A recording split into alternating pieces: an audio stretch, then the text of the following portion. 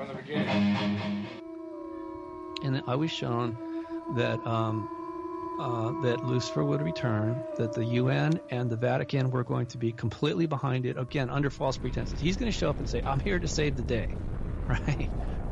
And, okay, fine, Yeah, of course, ahead, you can say whatever you want. But I've always hated censorship. It's the internet.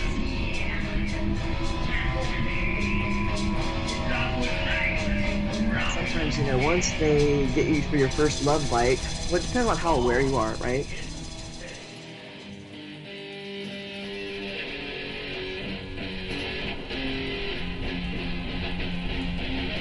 I forgot my bullets.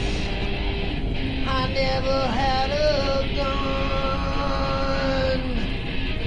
Here I am left standing. Am I the only one? For what I see, memories have gifted me. I'll never see the sun. First of all, as you know, the Anunnaki and the Draco are enemies. Second of all, underneath Baghdad was a stargate that was created by the Anunnaki so that they could transfer from Nibiru to the Earth.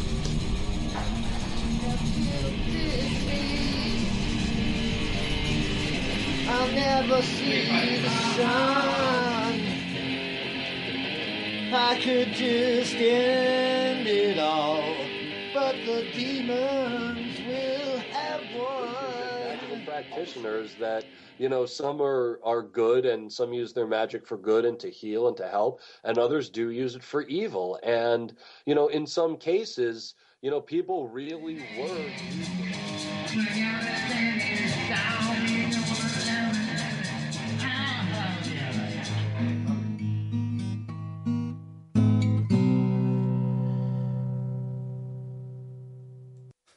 This is too much sometimes.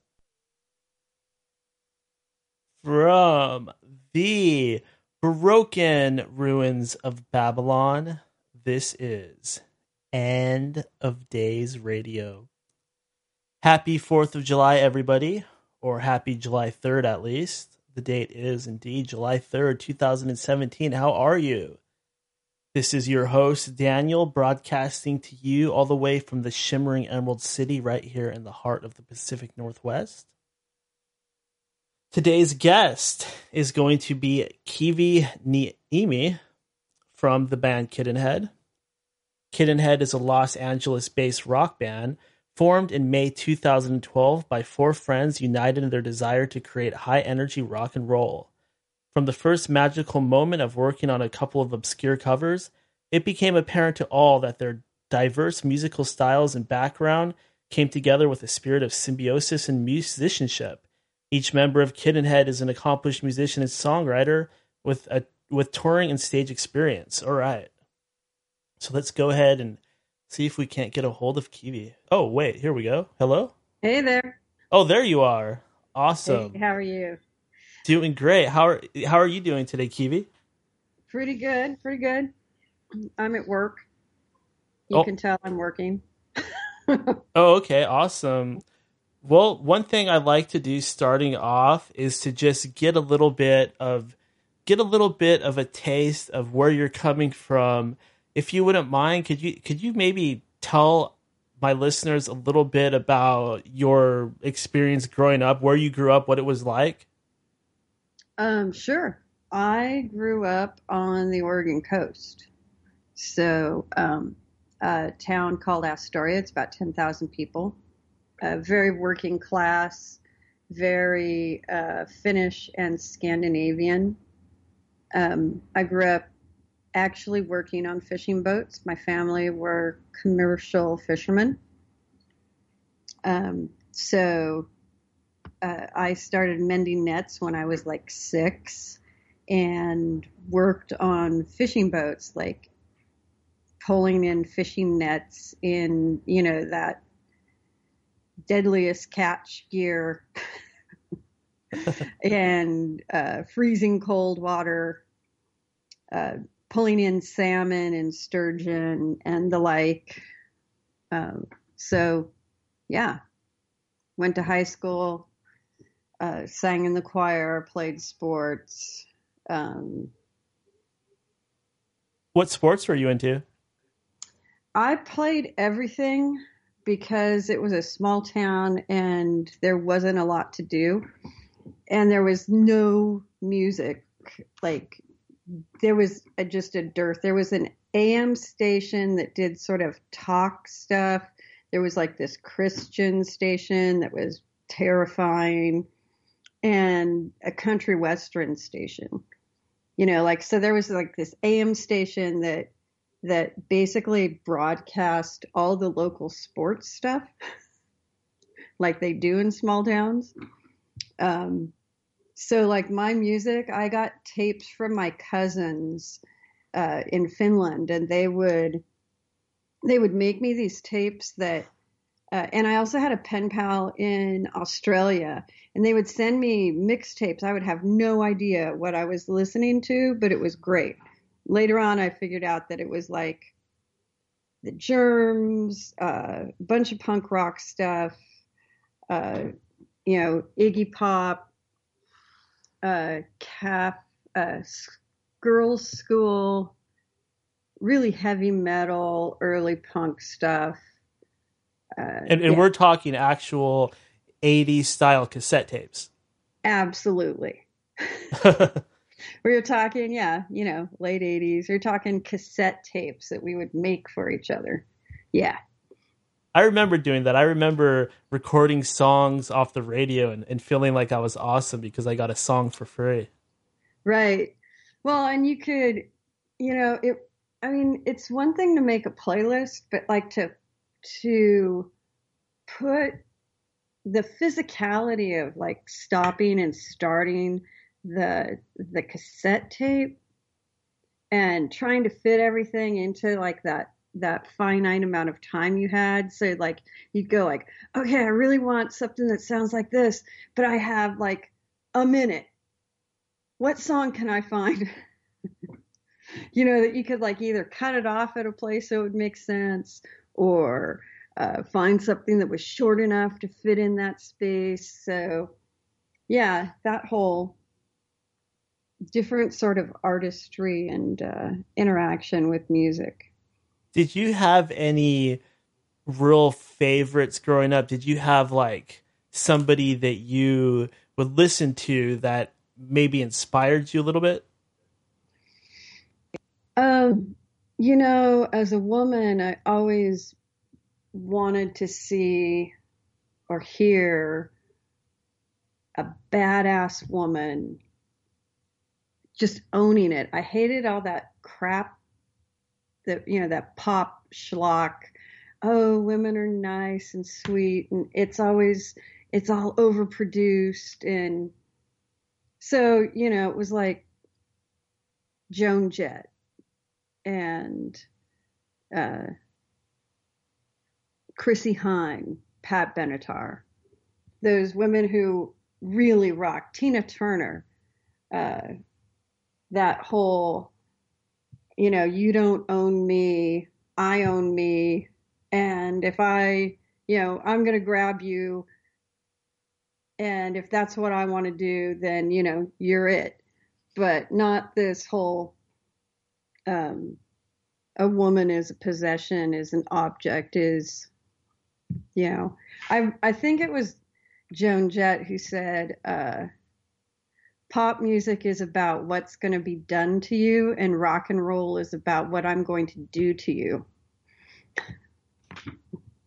It does kind of seem like there's been a kind of an imbalance, I guess you could say. I mean, I think women have great voices. You would think that having that higher octave voice would translate into a lot of big rock and heavy metal type of female singers, but it seems like only now it's really starting to happen. Well, the record industry and radio in the 50s and 60s and into the 70s and even the 80s had a written rule at first, and then it became an unwritten rule that you could never play women back to back on the radio, or you would quote unquote lose your listener. So it was actually in the culture of radio not to play women. And having been somebody who is geeky enough to do research about radio play and the history of rock and roll, and those are the sort of, I read a ton, but I love reading biographies about musicians and about the industry.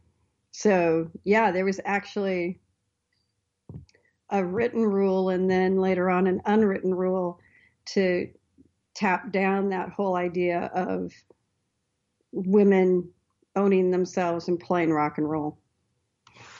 And you're right. I think that it's now starting to change slowly. Did you ever get any negative reactions from people that did anybody tell you like maybe it wouldn't work out or it might be a bad idea trying to front a band? I think it still happens when we, Kittenhead has 3 women and our dude, Owen. And I think there are times still people will look at us and they think that it's, that we're together for the look and that they don't realize that, my guitar players both can shred with anyone. And it has nothing to do with gender. I can't tell you, like, I can't say this person told me that I couldn't do this. I know that people have told me that, that being a woman would be a harder choice to be in the music industry. And I'm like, I can't change the fact that I'm a woman. I guess in this world, I guess I could. I don't want to change the fact that I'm a woman. And I am very definitely passionate about music. So there's no way that I was going to pay attention to anyone that told me that I couldn't do this. I mean, it's like, both middle fingers up when you tell me that I can't do something that I really want to do. It's kind of my personality. My name Kivi means rock, and I'm a little hard-headed and stubborn, so it's appropriate. Now, are there any types of music that you don't like or that you shy away from? I don't. I have very little appreciation for the poppy country stuff. That's mainly, I mean, some of it lyrically is very clever, but it's so formulaic that I get bored with it really quickly. I think that there's a lot of really good musicians making Christian music, but I'm not a Christian, so I don't really vibe with that. And also they can get a little preachy, so I don't really wander down that path very much. Things that are highly misogynistic or hateful, I can't groove with that, can't listen to it. What about some of this hip hop with the big booties and 40 ounces and talking about slapping women and all of that stuff? Well, if it's a party song talking about their 40s, and I'm down with that. I like hip hop a lot. I like a lot of different music. I mean, I like old country too. It's just if it's misogynistic, I can't. If you're talking about hitting your wife, partner, person, it doesn't matter what your gender is. I'm not going to be down. With country music used to be fairly aggressive at times too, which I couldn't be down. And there's some rock music that's also misogynistic, and I won't listen to that either. Oh, yeah, that's a good point. So it's it's really about, it's one of the things that I try to incorporate into our lyrics is respecting people, respecting who they are, and honoring who we are as people, who we are as human beings. If we're going to make, to me, we're at a place in human history where the relationship is not working. Our relationship with the planet isn't working. Our relationships with each other aren't working. And we sort of need to move toward repairing our relationships with the planet, repairing our relationships with each other. And that's sort of, I try to send that message out in our music. Sometimes it's something like Dreamland, which is really sounds very lovely and gentle. And other times it's Tin Man, or a new song that we have coming out called Numb, which is much more aggressive and demanding. So, and what do you think about music with questionable character in the lyrics? Is it, sometimes it's super hooky and, it's got a good beat. Yeah, I totally agree. Some of these songs, they talk about horrible things, like especially rap. I mean, I like rap. It has great bass and it's very catchy. But some of the lyrics, I'll listen to them and it's about selling drugs and doing this and that, and I just don't relate to that at all. I tend to relate better with rock music, metal music that has more of an artistic, poetic flavoring. But I do appreciate hip hop. I do like it a lot. But I do, at the same time, I have to wonder what type of role models are these people being, and what type of message are they putting forth? Is it a good thing for society? I don't really know. Maybe it's not good to take it too seriously. It's hard for me to really take a side on that. Mm-hmm. Well, I think it's the same thing that that rock and roll was accused of in many ways. And I think that it's a balance. As an artist, I want my music to have a positive influence on people. But then, I have things in my past that I'm angry about and hurt about. And so I do write about those. It doesn't mean that I want people to be angry or hurt. I try to have those conversations in a way that hopefully people can relate to it and maybe transmute that for themselves. But also, if you're writing from your experience, if your experience is selling drugs on the corner to get ahead, as long as you're also talking about, and now I'm not doing that, and how do you find your way out of that? It's a process. Everybody starts at a place, and hopefully they move beyond a negative place for themselves. I have more of an issue with people glorifying a violent lifestyle, be it rock, rap, the blues. The blues, lots of times they were talking about shooting up. So, we forget about that. And then you look at somebody like, what's his name? I'm totally forgetting his name. The guy who wrote, like, Let's Do It, the composer, totally blanking. He wrote about sex all the time, to the point where he wrote 5 or 6 verses of things because he knew they were going to just slash and burn half of his lyrics, because in that time that was the corrupting influence to talk about sex in the 30s and 40s. So, I think it also is, how's it going to be viewed in 10, 15, 20 years? Now, I do want to kind of get into the formation of the band a little bit. How did you and the other members of the band meet each other? Well, I graduated from law school. Whole other story. Was really disenchanted with the whole legal system and decided that I wasn't going to practice law. And I had been in a band in Seattle, and I was in LA.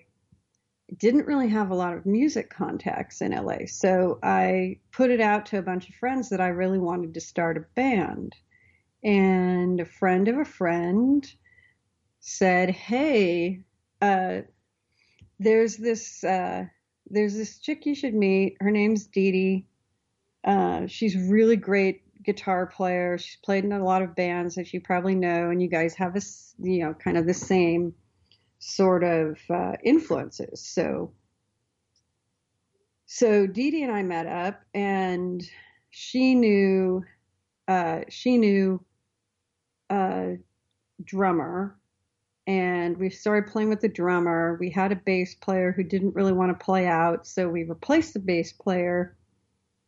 And then so Kittenhead formed, and it was all women at first. And then we found out really quickly that Dee Dee and I both really wanted to be not a weekend jam band, but a more professional. We wanted to go in a professional direction and actually do this.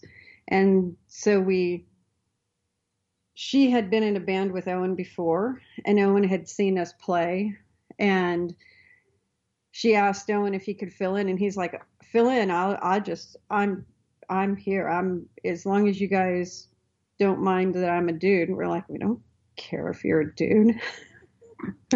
Not an issue. So Owen joined, and we auditioned Victoria, and we knew that Victoria was a perfect fit. And that's really how the band became the band. Okay, and Dee Dee plays what? So Dee Dee is our big, she is a huge Star Wars nerd.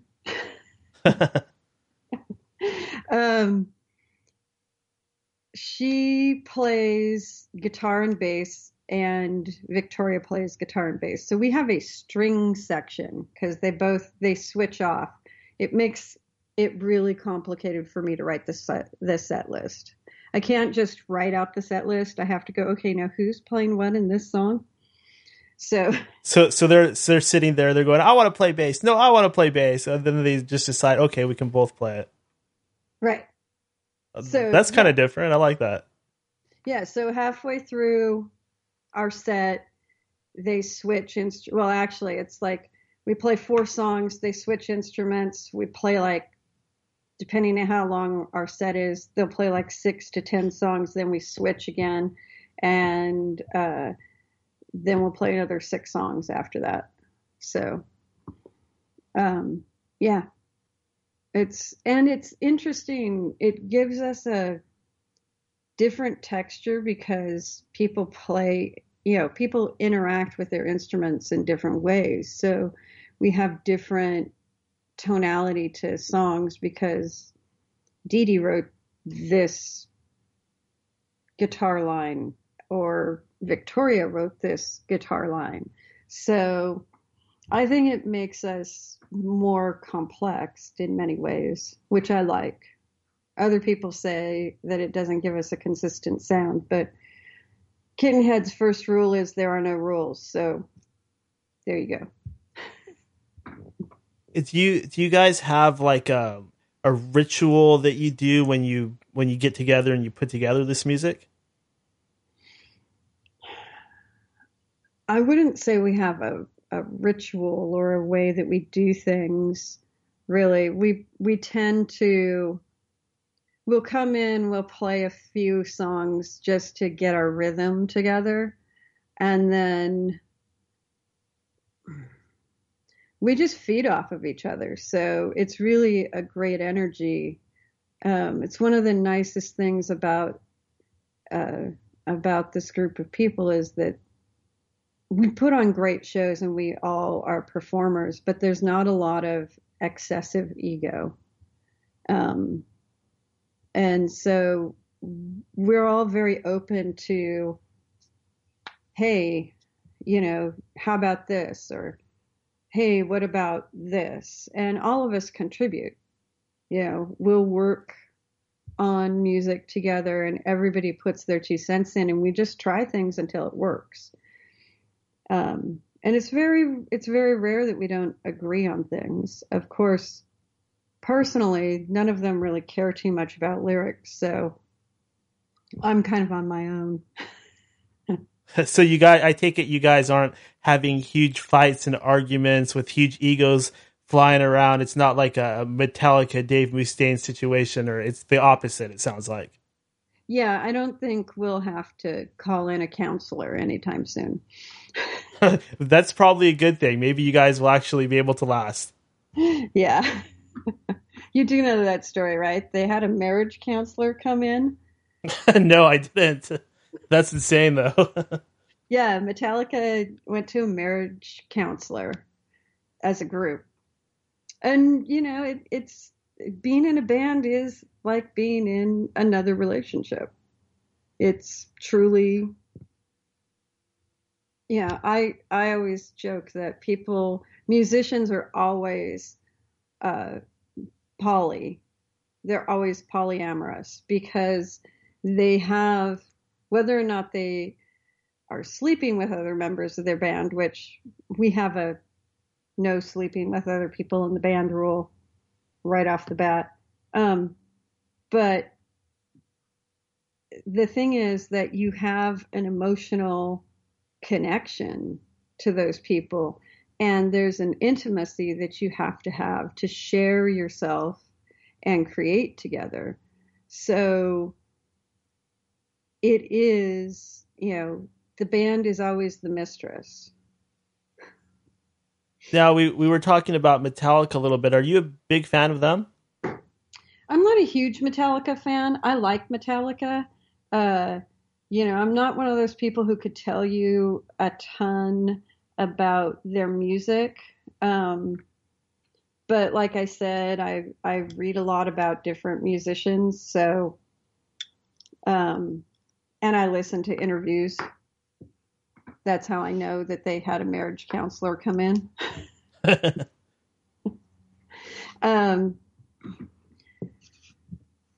I would say if I had to choose between, you know, currently I would say Green Day and Metallica are the 2 biggest bands out of the Bay Area. I would probably choose Green Day just because they're a little more fun. But are you still a big fan of Green Day? I know they had quite a bit of backlash from their fans because of a certain album. Have you kind of stuck with them through it all?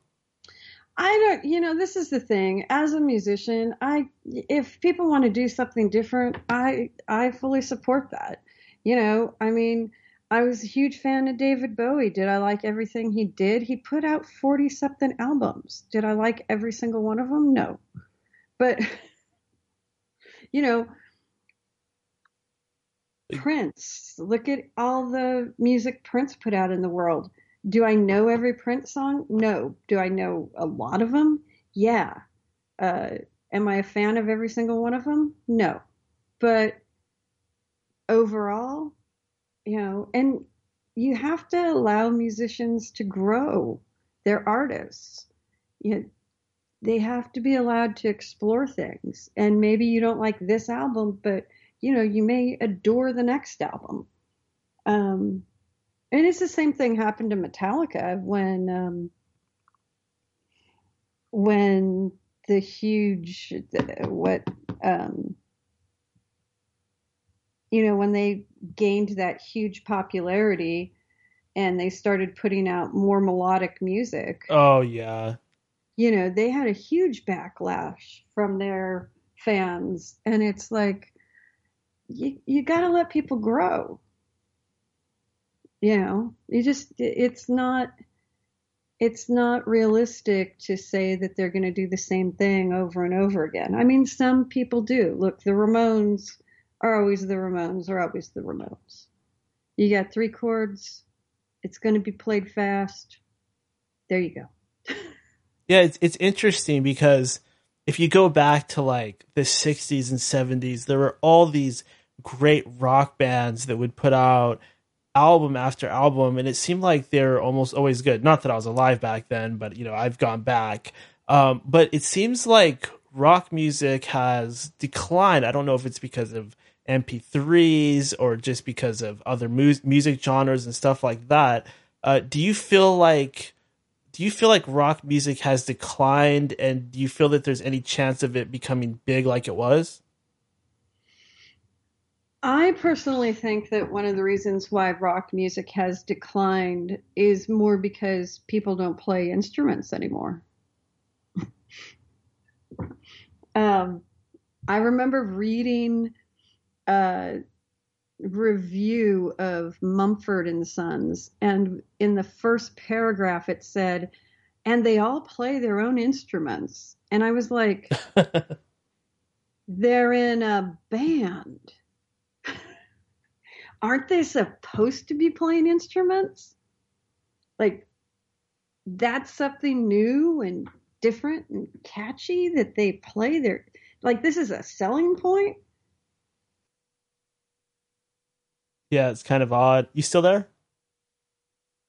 Oh. Looks like I may have lost Kiwi. I might have to, let's see if she comes back on her own. Looks like my call quality is good. Hello, Kiwi. Let's just try calling her back.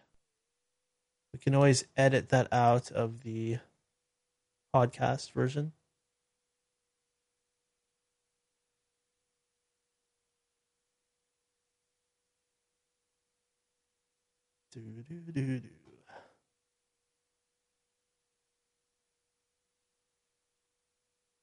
Hello. Oh, looks like we'll have to get back to her. Maybe she's restarting her computer. I don't want to say too much because I'm just going to edit this out later. Can't wait until tomorrow.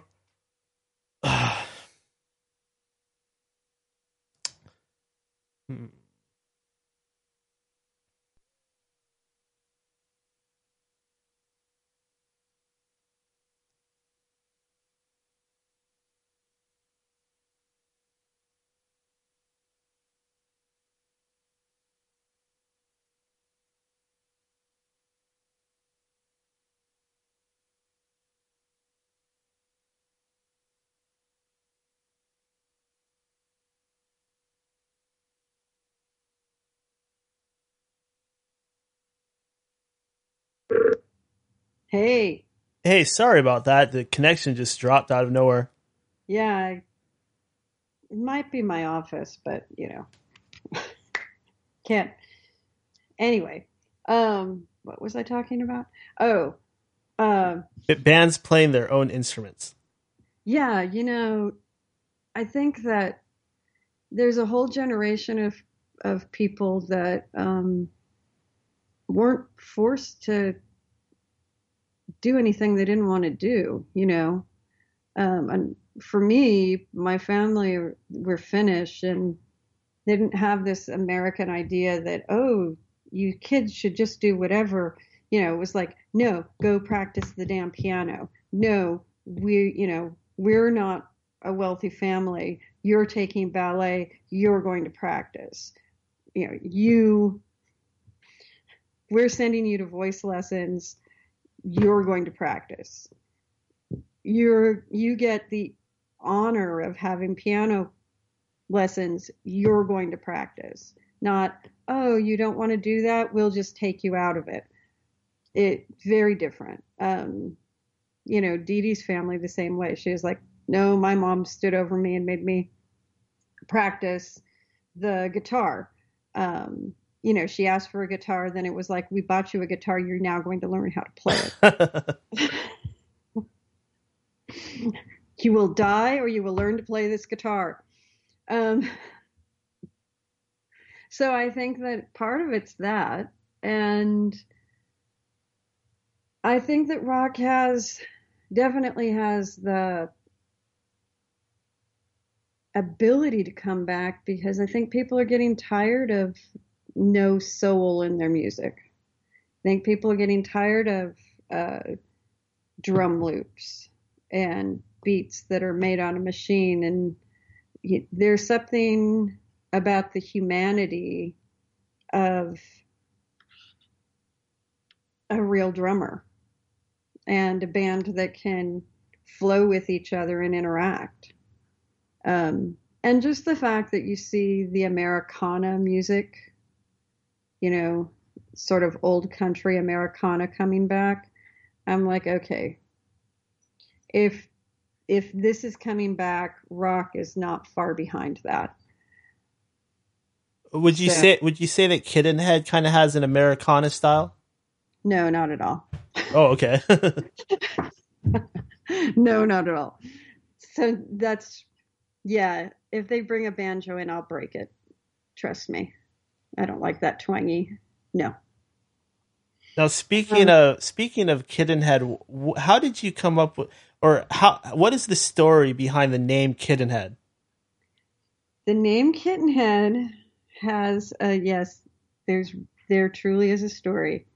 So when we first got the band together, we all had contacts, and a month in, we had a tour in the Pacific Northwest planned for a month later. So 2 months in, we've already got 6 shows up in the Pacific Northwest.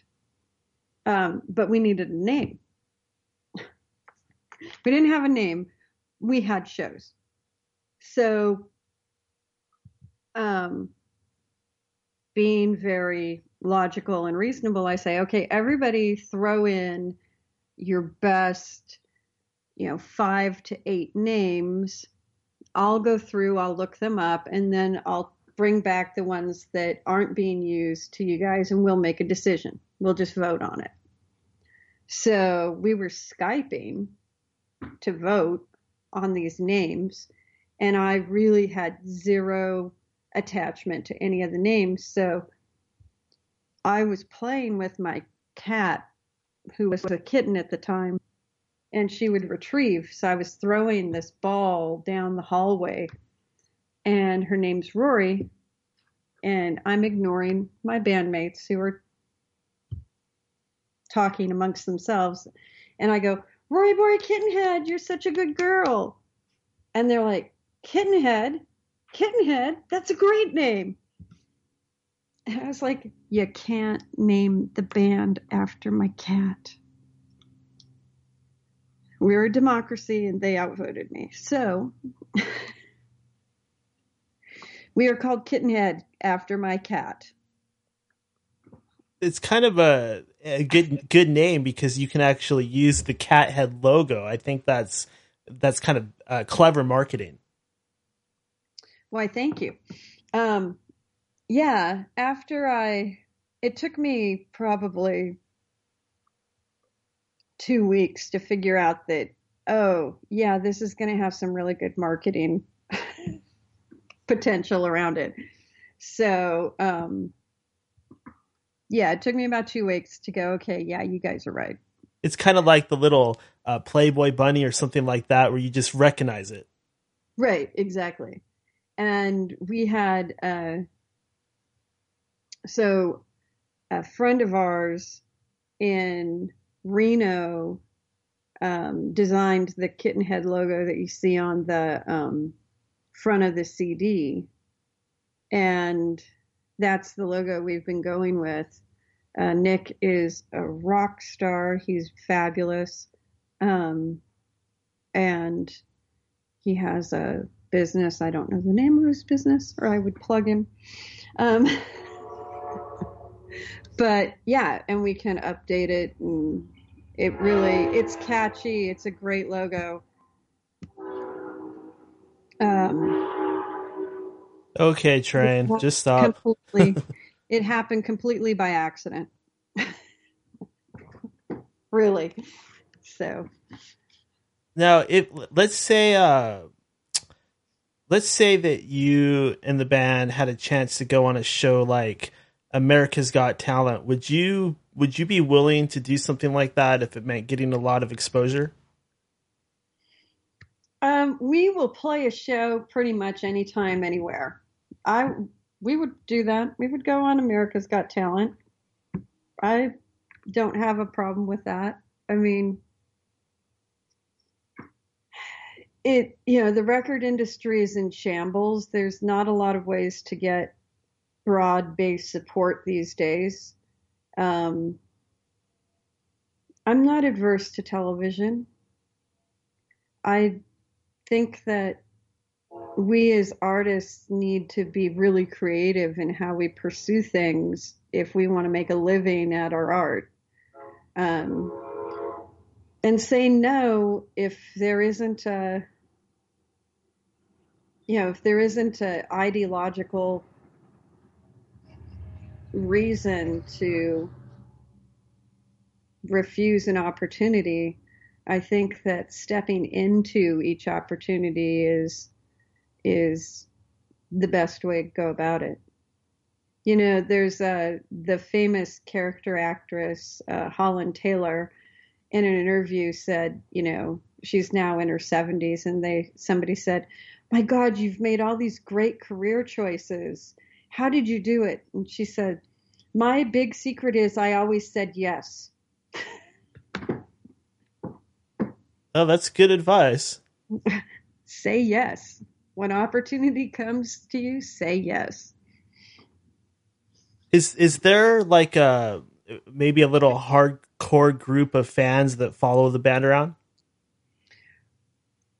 We do have some hardcore fans that follow the band around, and I wasn't really aware of it, but about, I guess, 2 months ago, we were down in Southern California playing some shows, and Owen actually got hurt, and we had to cancel a show. And a friend's drummer was going to play just one song for us so that we could just make an appearance. And there were people there. They wouldn't let us off the stage, first of all. I'm like, this poor drummer doesn't know. He has no idea. He's just playing a straight beat, and we're making stuff up over the top of it. But we had fans there with this one guy had kitten head rings on all.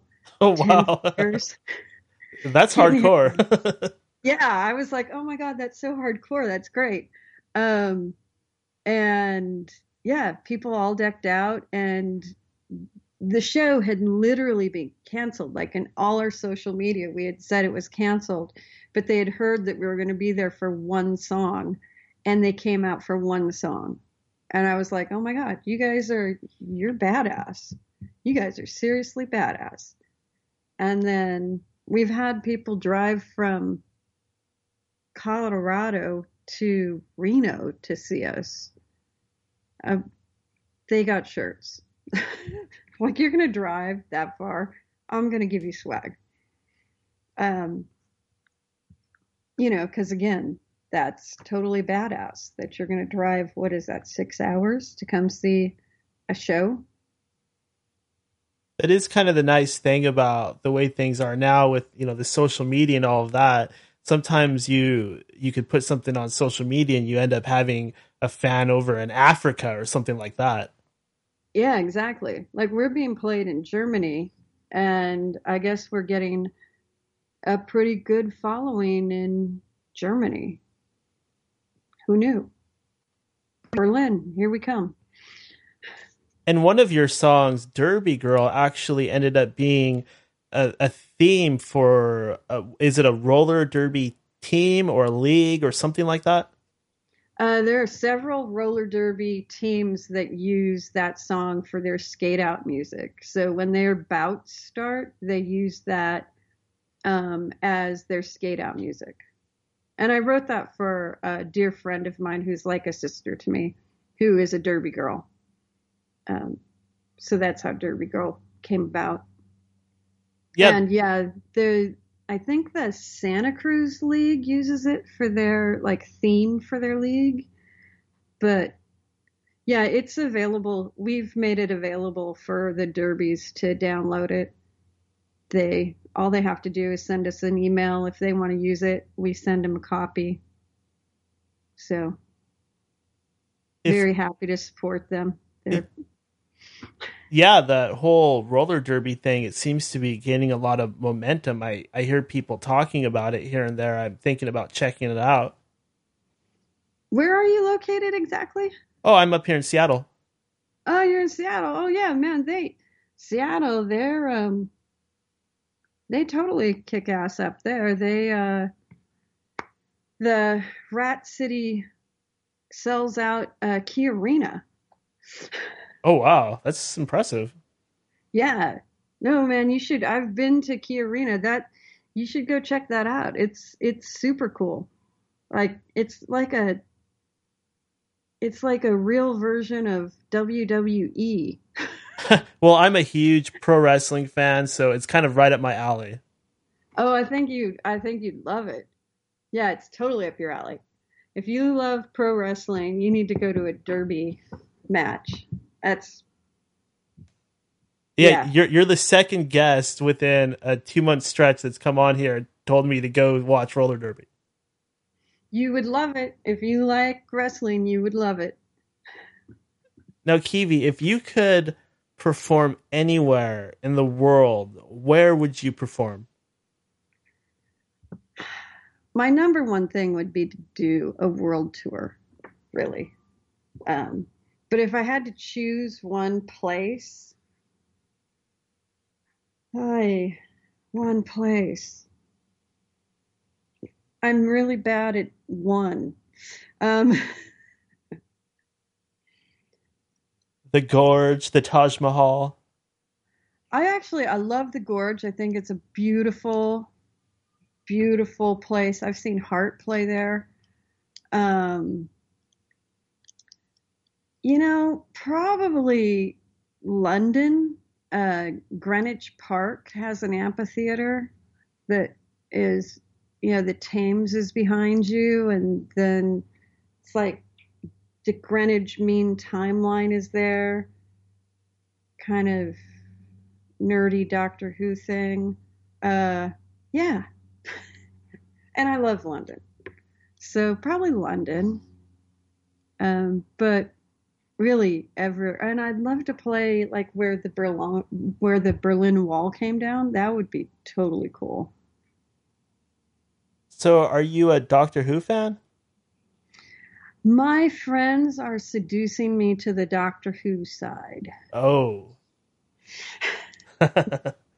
They are. I have two really good friends who have watched every Doctor Who episode ever. And so I've been watching Doctor Who, and I'm starting to fall a little. I'm not going to say that I'm there yet, but I'm definitely closer to a Doctor Who fan than not. I've been trying to resist this for a while, but I think the Kool-Aid might have been drunk. So, yeah, once you get started, you're done. You're gonna be buying those little mini TARDISes and doing stuff like that. Yeah. They already have. They have a TARDIS blanket on the couch. Yeah. Okay. And I'm a big sci-fi fan, so it's not a stretch. Okay, I got a 2-part question for you. It might be a little bit challenging. Okay. The first half is going to be, Kiwi, in your opinion, who is the greatest female lead singer of all time? Damn. Can we narrow it down by genre?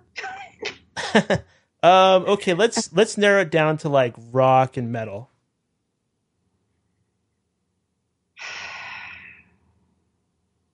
You know, I think I'm going to have to go with Ann Wilson. Ann Wilson? Okay. Yeah. I mean, Pat, it's probably, damn. I mean, Janis Joplin just had, you know, that bluesy thing. I think that Anne had the strongest influence on me in many ways, though. Just, you know, growing up in the Pacific Northwest, my cousins played Heart all the time. Pat, I love Pat, though. But I'm going to have to go with Anne. Okay. And the second half of the question, I'm sure you could guess it already. Who, in your opinion, is the greatest male singer of all time? Oh, Robert Plant. Robert Plant, good choice. Mm-hmm. Yeah. For pure rock, I mean, if you want, I would say like the purest musician for me would be Prince, just because Prince. Yeah, he's pretty legendary. Well, you know, I mean, the thing is, he could do so many things with his voice. He could play every instrument. Musical genius. You know, he's rock, he's funk, he's R&B. It's the whole package. I completely agree. In fact, the other day I was browsing YouTube and I came across an old video of Prince, and he was playing an acoustic guitar, and I was shocked. I could not believe the things he was doing with his fingers while singing at the same time. Yeah. Yeah. Just so immensely gifted. Yeah. It's, you know, that's one of, I have to say that, you know, when David Bowie died, it was hard. It was really hard because just such an innovative person around music, around gender, around presentation, just kind of leading that whole like glam rock revolution. And, you know, also an innovative music maker, but you could tell he was older and you could tell he was not well. Like I had seen pictures of him around the holidays, and I was like, oh, he's not well. So I wasn't shocked when he passed. Prince, I had seen him 6 weeks earlier at a pop-up show here in Oakland at the Paramount, and it was him and a piano and a microphone, and the man was touched by God. It was amazing. He was doing mashups of his own songs, other people's songs. He threw in Scarlatti in the middle of Little Red Corvette. I was like, I'm probably one of 10 people in this theater that knows that he just played Scarlatti. You know, it was just like he was so alive. He was so accepting of the adoration of the crowd. You could just see how passionate he was to be performing, how much he loved where he was and what he was doing.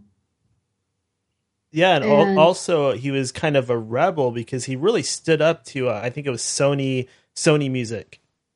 Yeah, that's the whole when he wrote Slave on his face. I'm like, okay, wow, you are a badass and you're going to take on corporate America and you're going to win. I mean, that was the saddest thing to me was he had just really won that whole thing. like 6 months before he passed. So that was hard and shocking.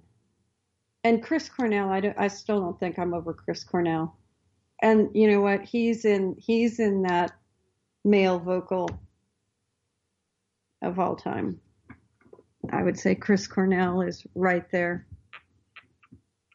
The pain, and he just howled the human condition when he sang. How about, since you're from the Pacific Northwest, what are your thoughts on Kurt Cobain? Kurt Cobain, my thoughts how? On his suicide or on his legacy, on his music? Yeah. How about your thoughts on his music? And I'd also like to hear your opinion on the suicide, whether or not you feel that Courtney Love could have been involved. His music, well, you know, having read about Kurt, he was really out there, and his music, you know, Chris and Dave actually did a lot of the sculpting to make the songs more traditional, and he brought more of the wild creativity. I think that he is one of those artists that, you know, caught lightning in a bottle. I mean, just his words, his experience, his expression were exactly what society, what the youth of that time, the angst of that time was searching for. He spoke to an entire generation and didn't really know it and didn't really want the fame. I don't think, actually, no, he didn't really want the amount of fame that he got. And he wanted the creativity, he wanted to play music, but you know, that whole other part that you don't really realize that goes along with it. I feel like he wasn't ready for that at all. I know that he was in a lot of actual physical pain, which is part of his addiction. Besides the emotional and spiritual pain. You know, I don't know about Courtney. I think that the way that they did the intervention was fucked up, and just in that alone, there's some complicity in, you know,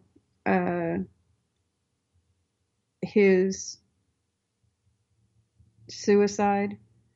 The fact that he could just walk out of, well, he jumped a wall, and that nobody came after him, nobody looked for him, nobody went to the house for him. That seems questionable and very odd to me. And, you know, the other part of it is that suicide is something that once you get to that point of contemplating it, you need some serious intervention for on a mental health level to not go there. You know, and that is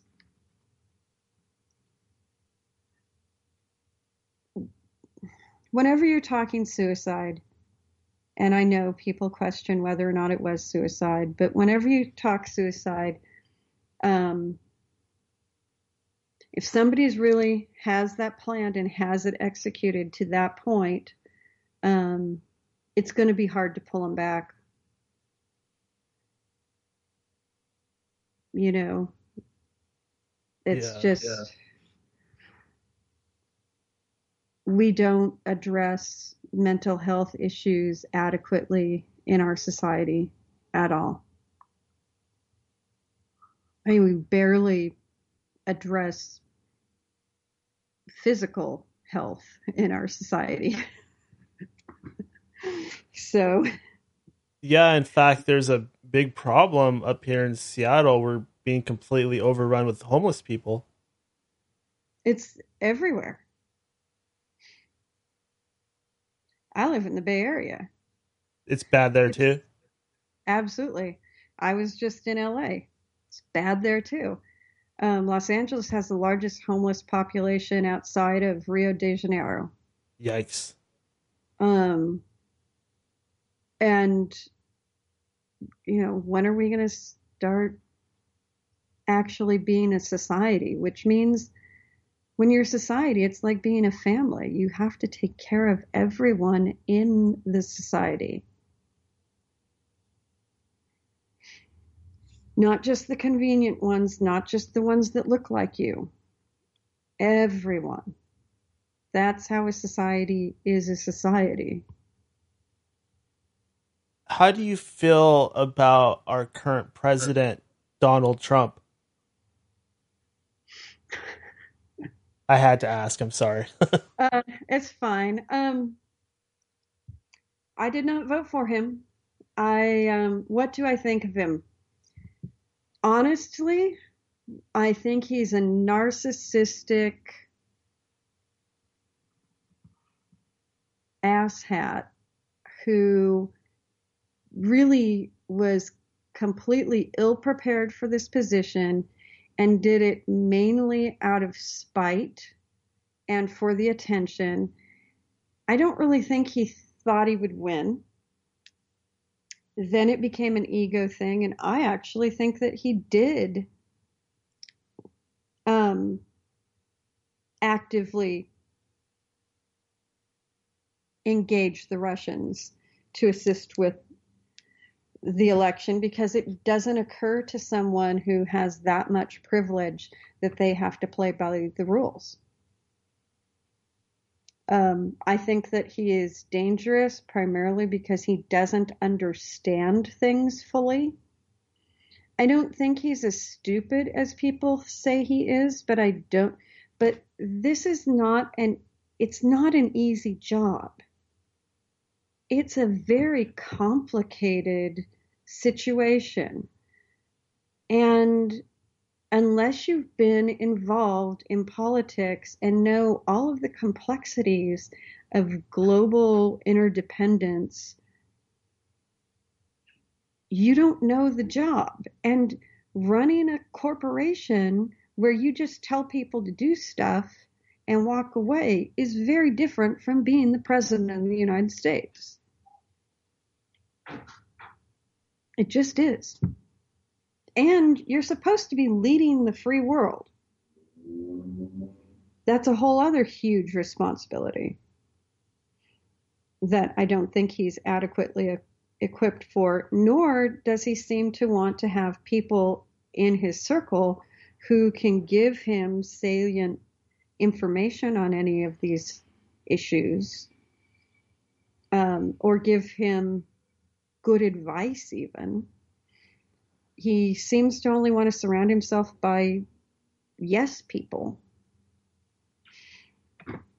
So, that is also problematic, because you can have somebody who doesn't necessarily know all of the nuts and bolts, but has people who do that they rely on, but he doesn't seem to want to do that part either. So, I don't know. I don't know how we're going to get through 4 years of this, but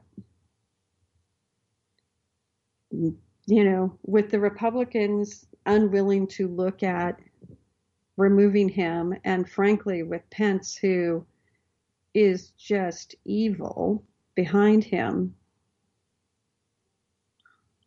it's like we've decided to go down scale 5 rapids with inner tube. Okay, Kiwi. In all the time that Kid and Head has been together, so far, what has been the absolute craziest story that has happened to the band? Craziest? I'm sure each one of us has the craziest story. Well, one of the craziest stories. This is the level of commitment that Kitten Head has to our shows. We play this benefit in Reno, usually twice a year, and it's called Marianarchy. It's a fundraiser for a local artist who's fallen on hard times. Sometimes it's an illness or a death in the family, or anyway, the community comes together. And Dee Dee's partner happens to live in Reno, which is how we started this, started being included in this event.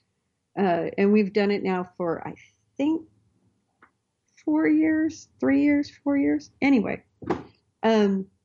last year, they have one in May, and then they have one at the beginning of December.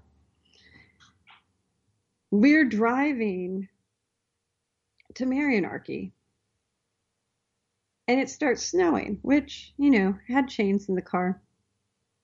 We were in a whiteout blizzard. I don't even know how we actually made it over the mountain, frankly. And we show up, and they're like, "You're here? Really?" And Owen is like, "I'm never driving." Oh, poor Owen grew up in Southern California. He's like, "I'm never driving in snow again, ever." Which I understand. But, I mean, it's just the insanity of Kitten Head that it wouldn't even occur to us that we are now driving in whiteout conditions and maybe we should stop. It's like, no, we have a show to get to. Let's go. Let's do it. That's probably one of the crazier things we've done. I mean, we're not huge partiers. We're goofballs in many ways. I have video of Victoria and Dee Dee having a sword fight in the middle of a Fred Meyer's in Oregon, going up and down the aisles and having somebody come around the corner, that worked there going, "Could you guys not do that? Like, you're not setting a really good example for the kids." Like, yes, we are. Yeah, I mean, crazy stories.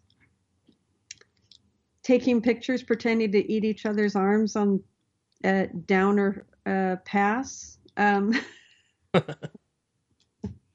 We have a bad sense of humor, I have to say. I noticed you guys kind of have a unique way of dressing. Is this just how you guys would dress in your everyday lives, or are you going for a certain look with the band? I would say that we each choose. I don't know that we're going for a look. I think that's what each of us feels comfortable with.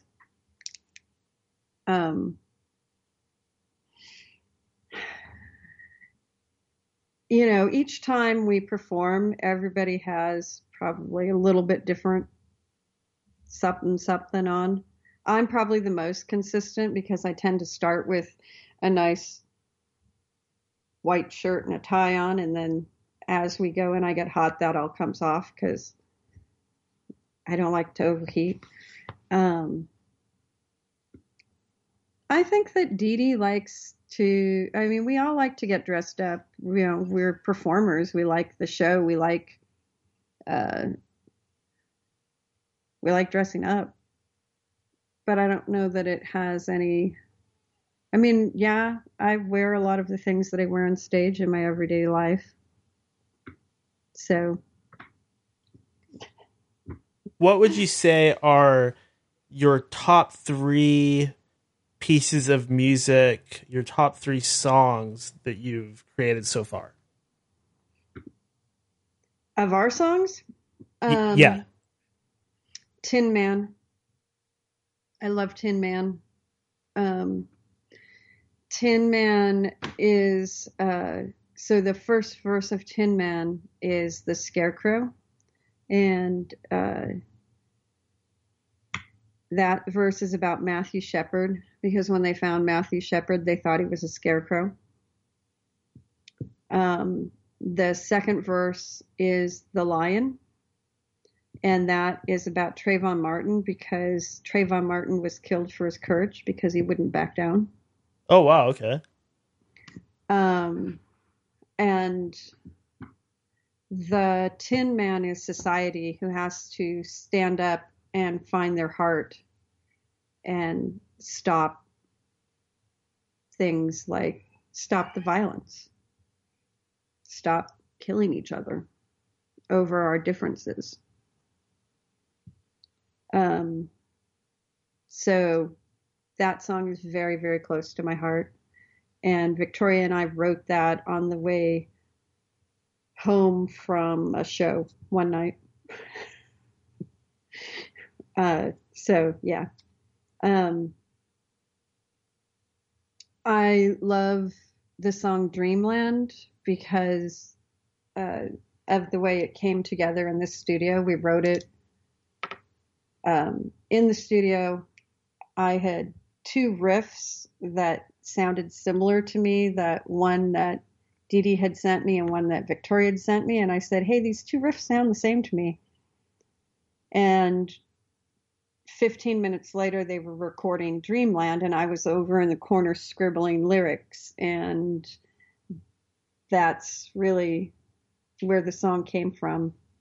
And it's a song about how really the hatred in the world comes from the fact that we don't see each other and that we don't communicate with each other, that we don't recognize that we all are the same. And then probably number 9, just because it's got this great kind of secret agent bass line to it, and it's fun, and people always get a kick out of it when we perform it, and it's just a silly, like, hey, I'm the best, and I have this secret weapon that is going to seduce you every time, which is secret weapon number 9. Okay, very cool. And you did mention that the first song that you mentioned, Tin Man, you mentioned a part of that song is about Trayvon. In your opinion, why are we having an issue like this in society? Why are young black males being shot by white cops? Are they just racist? Is this some kind of sickness of society? What is going on here? I really think that it is a matter of institutionalized racism and a certain level of white supremacy, which, people, one of the big problems is white people freak out when you say that. When you say we have a problem with white supremacy, they go, well, I'm not a Nazi, I'm not racist. And I'm like, yeah, you are. And I mean, I'm white. I benefit from this society. I benefit from the way the society is set up. And I have worked a lot on my own preconceived ideas that I was taught growing up in a pretty much all white city. And it wasn't like And in some ways, because there were no people of color, I had the advantage that I wasn't inundated as other people were who grew up in places where they were like, those people are bad. Well, there was nobody to point at, you know. So, but our society is set up in such a way that we view Black people, and specifically young Black men, as threats. They don't have to do anything to be perceived as a threat. That is inherently racist. It just is. And until we're willing to do real work around racial issues and real work about deconstructing the way that we are inundated with this imagery and conversation of the Black male as other, this is going to continue. And we as white people have to own our thing. We can't put it on people of color to do all the heavy lifting. They don't have the privilege that we do. We have to own our privilege. We have to step forward and say, these things need to change. We actually want a society where people are equal. You know, I mean, there was that great YouTube video of the woman who said in a classroom, she's like, she had everyone raise their hand who they said that they thought that racism wasn't necessarily an issue. And they said, and then she said, okay, so if you really don't believe that racism is an issue, are you willing at this moment in time to be a Black person in this country? And if you are, stand up. And nobody stood up. So if you're not willing to be that person, there's obviously, you know that there's something going on. And there's no one answer. There's no one simple answer. There's a lot going on. There's a cycle of poverty. There is, look, I mean, I think poverty is a huge thing. It goes back to the homeless issue. It goes back to the fact that white people feel like stuff's going to get taken from them. And it's like, well, couldn't there just be enough for everyone? We are in supposedly the richest country in the world, but we also have this, 0.1% that owns 80% of everything. What's that? None of it is simple, but if we are willing to look at some of these very hard issues, we can make some progress. What do you think about some of these conspiracies out there that there is a hidden 1% of 1% of elite super rich individuals that control the entire world? Well, I mean,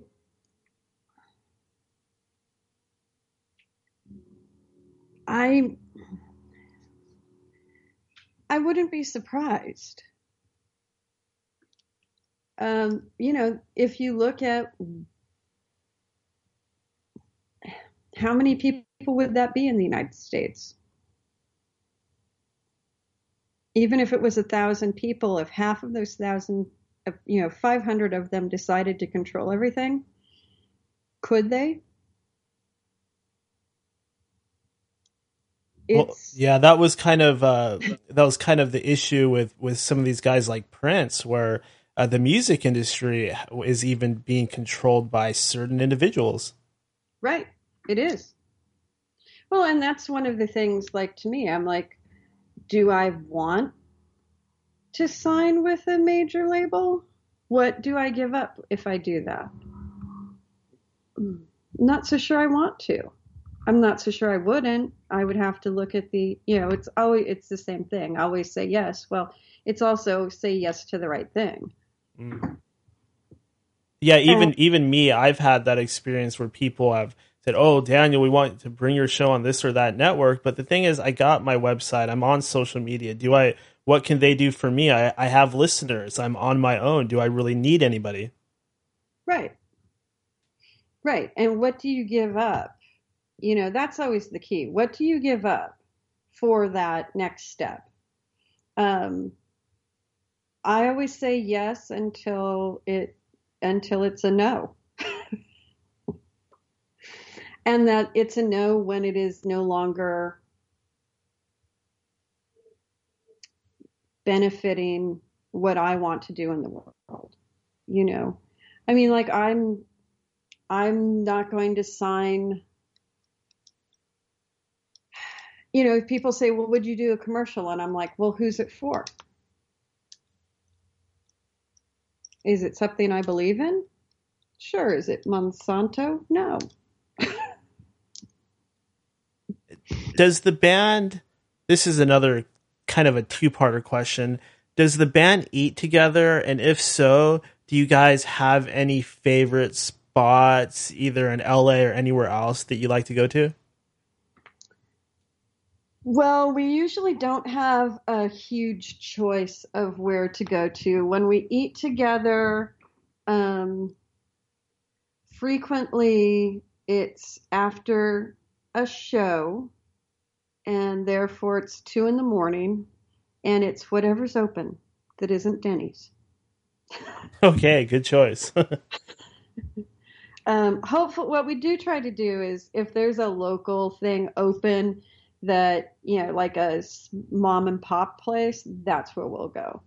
You know, we end up in LA, if we're in LA proper, we end up at either Table 24 or Cantor's because that's what's open. In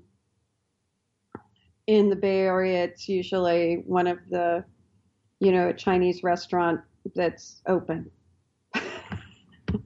Awesome. That's the thing. It's open. We do go to the Red Hat, which is a pastrami place in the OC when we rehearse at Owens.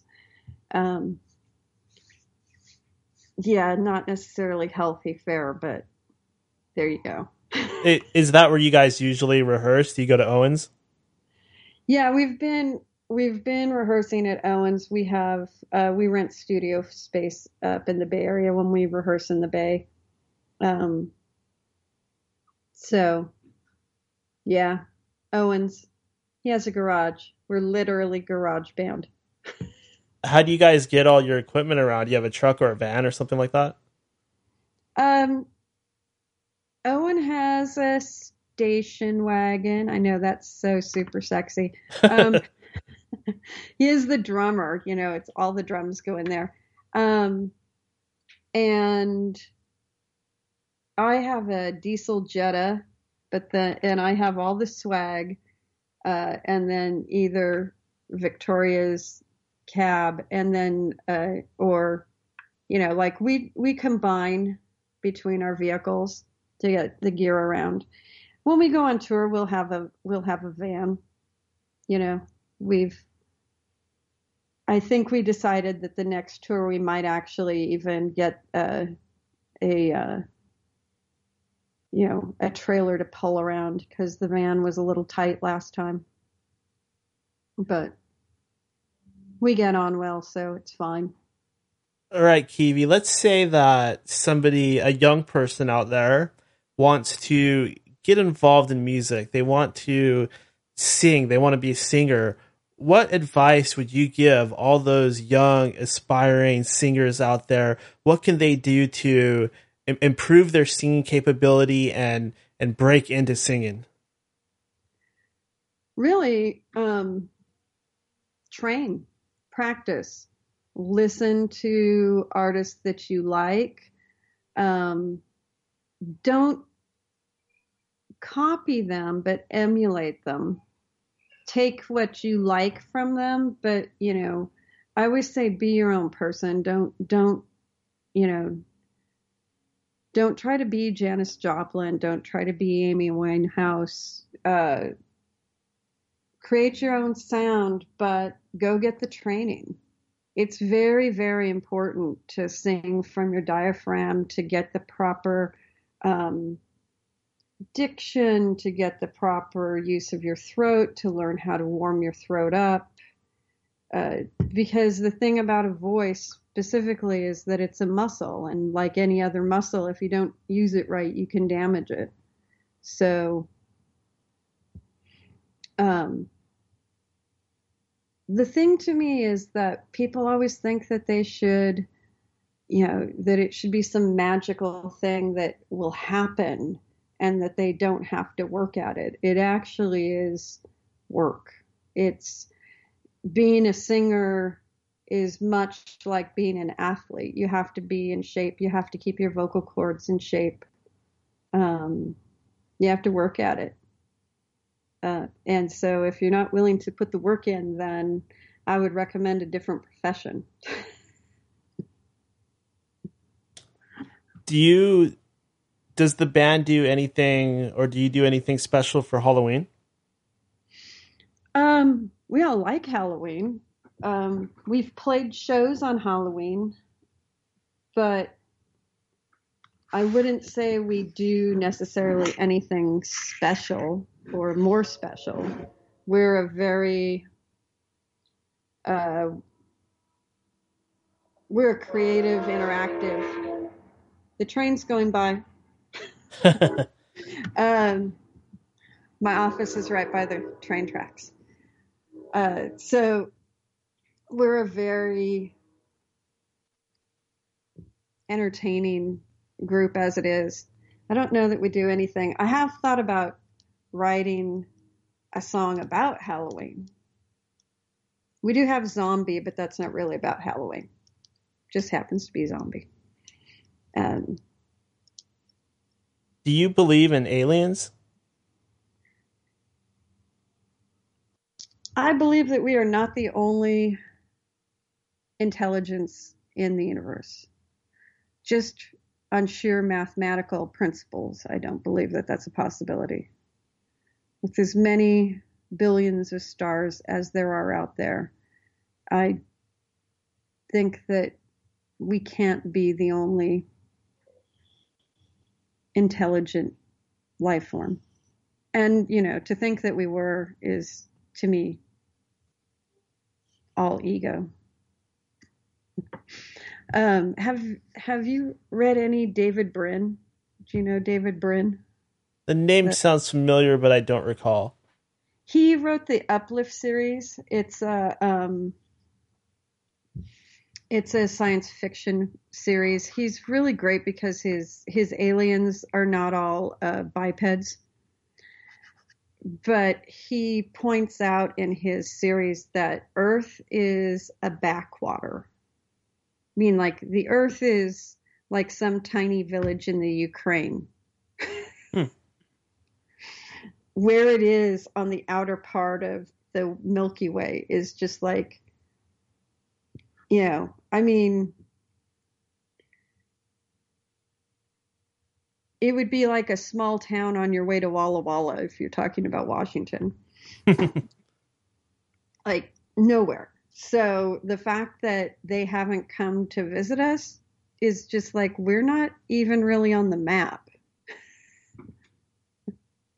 How about an afterlife? Do you believe in life after death? Do I believe in life after death? I believe more in reincarnation, or even the idea that that we as humans are made up, or we as the sentient being are made up of different combined elements, and that we go back into a pool and those elements get recombined in different formulas, or that we come back. I don't believe that it's all over when we die. Energy is energy is energy. Have you ever had any sort of paranormal experience in your life? Like maybe a ghost or seeing a UFO or anything like that? I feel things all the time. I mean, I don't think that we're necessarily alone on this realm. I believe that there are ghosts. I believe that there are spirits that aren't necessarily that we can't see. And yeah, I grew up in a town with a bunch of old houses, and you know, everyone knew that there were areas where there were ghosts. And then, so in Astoria, the middle school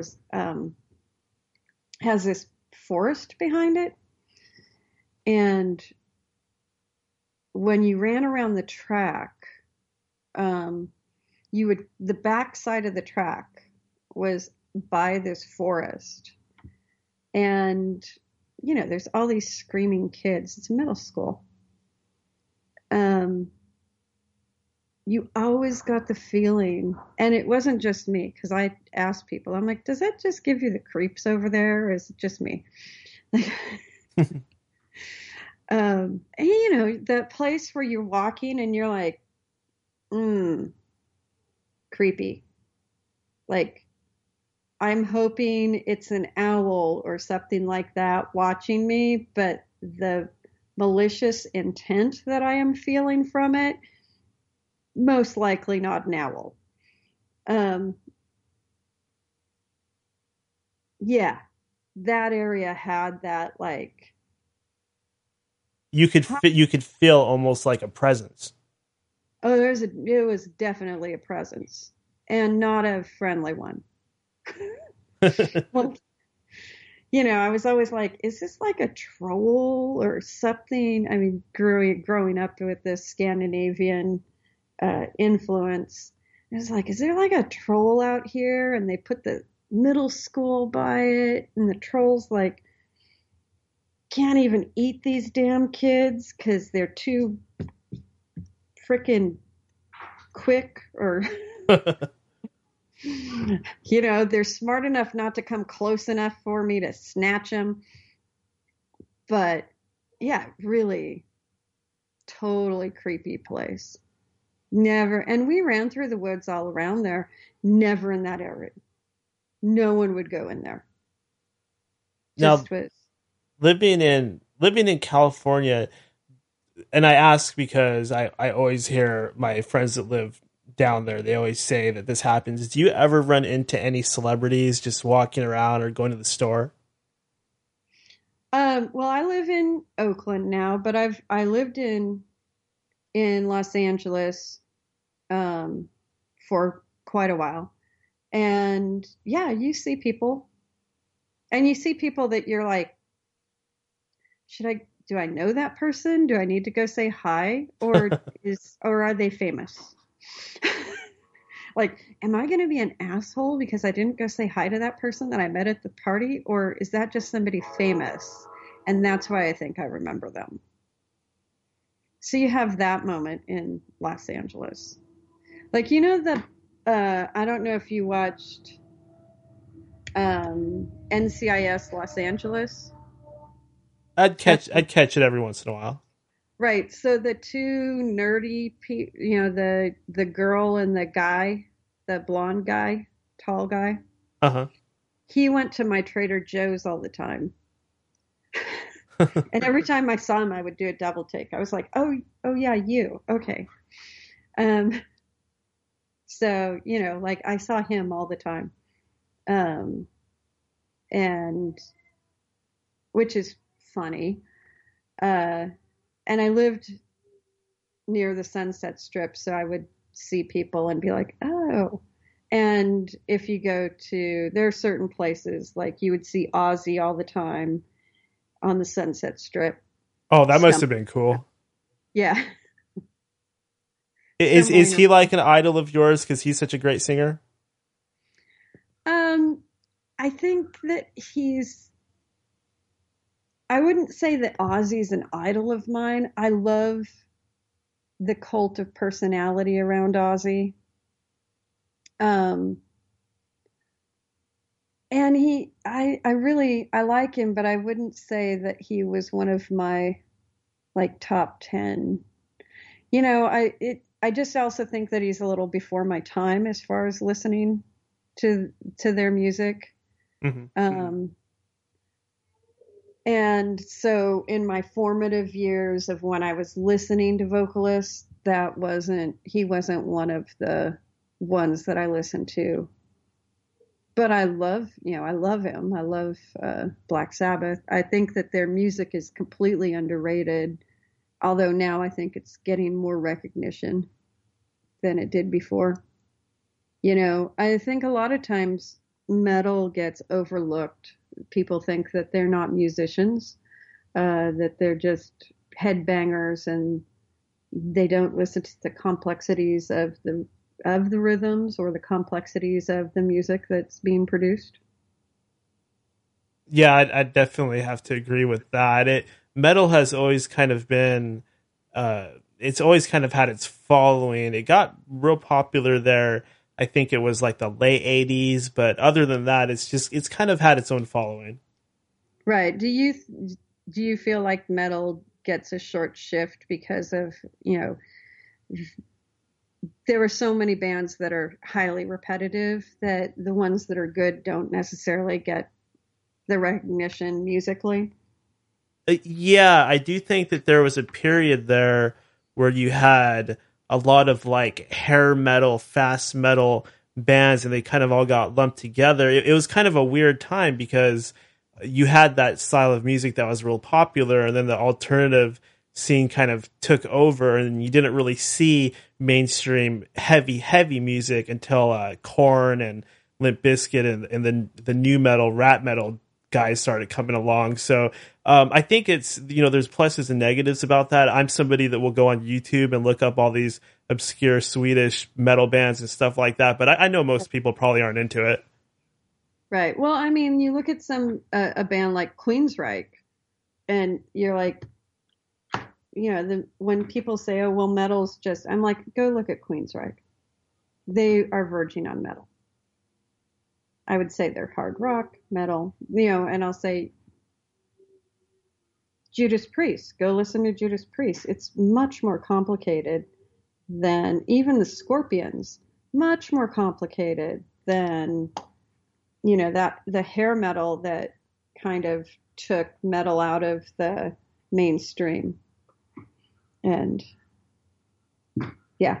Yeah, I mean, I kind of like it nowadays because now it's like you can be into whatever you're into, and whereas before everybody was like, when I was going through high school, everybody listened to like the Deftones and stuff like that, but now there's not CD stores like there used to be, so people just kind of listen to their own subgenres, genres that they like.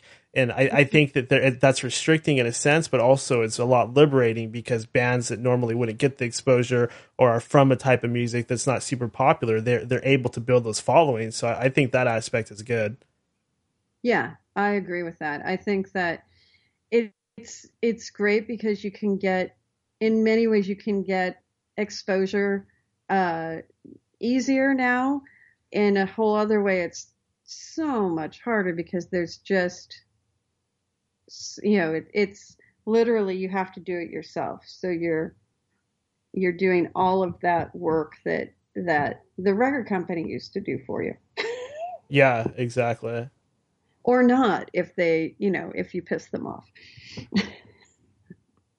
Yeah, I think that what you were saying about social media is important too, because whereas before when people would talk face to face, one bad thing about it is people do kind of get alienated to each other. I think that those are some strong words that you were saying there. And a lot of us are just really xenophobic and alienated. And we're actually lacking a lot of social skills that we should have because we're stuck, you know, on the Twitter or behind the computer. Right. Well, you know, that's kind of what Zombie is about, or the song Zombie is about, the fact that society is so insular now. To it, you know, like people don't, Well, like you, I watch people walk down the street and they're on their phone.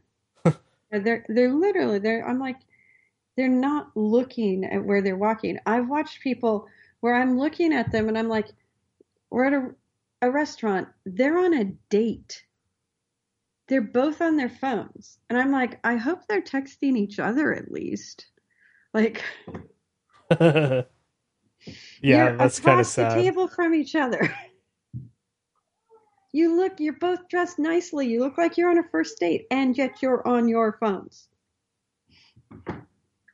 Now, Go ahead. I was just going to ask, looking forward, like in terms of expectations, goals, and stuff like that, where do you and Kittenhead want to be 10 years from now? Well, I want to be talking to you about how, we've just released our 10th album and how the global tour is going, and on your syndicated worldwide show. That'd be great. Yeah, I mean, that's really what we want to do. I want to be performing across the planet, or maybe several planets, playing our music and making videos, having a great time, hopefully sending a message that is positive and promotes social change. It seems like you kind of like being one of those bands that has a strong message towards society. I think that it's a responsibility. Mm-hmm. I mean, that's the message that I got growing up, was that voting is not a right, it's a responsibility. I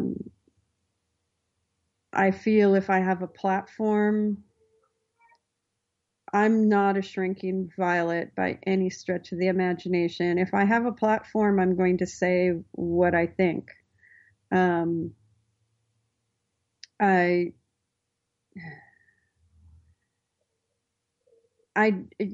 at a point that we can't play nice. It's not about being quiet anymore. Quiet is how the Nazis took over Germany. People were too polite to say something. I'm not going to be too polite. I'm going to say things that may not be popular with certain people, but that's what I think. And,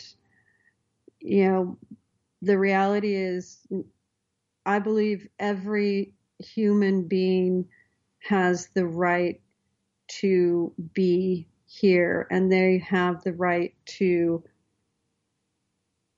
free speech, to express their religious views, to have health care, to have water, to have air to breathe.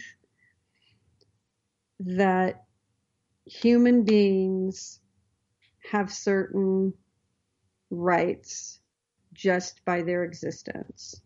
Now, like we should have all learned in kindergarten, my rights end where your rights begin, which means I don't get to shout you down. You don't get to shout me down.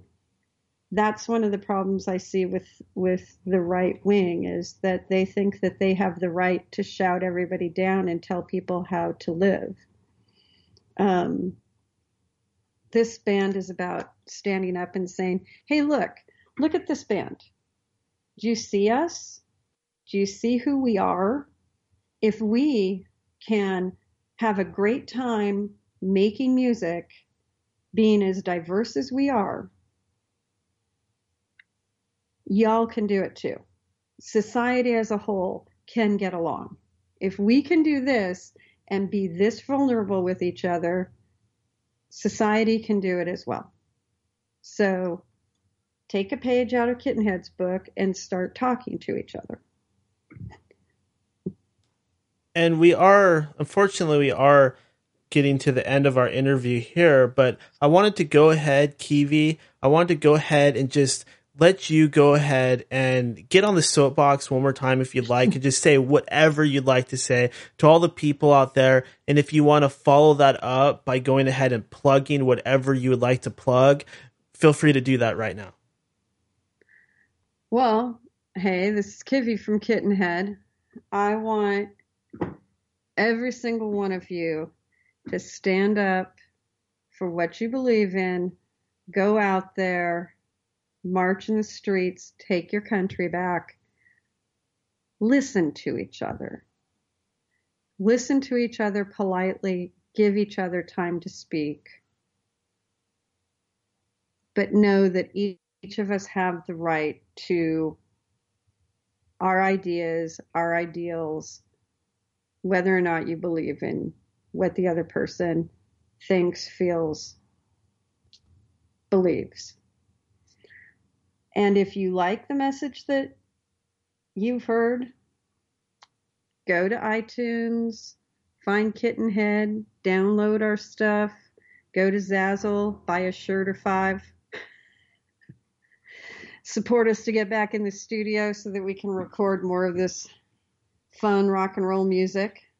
And come check out a show. You can find us at www.kittenheadla.com or at Reverb Nation. Look up Kittenhead. And all your social media outlets, Kittenhead LA, because some crazy lady in the Midwest is making Kittenhead bands. And I'm so not kidding. Oh my God. Yep, she has kittenhead.com. Yeah, I did notice something like that going on. Yeah, for her Kittenhead bands. Oh my God. I'm like, yeah, so there's the drawback of the name. We have to compete with the crazy cat ladies. But well, I figured it out pretty quick, so I think you're okay. I figured out that wasn't you. Well, you're a smart man.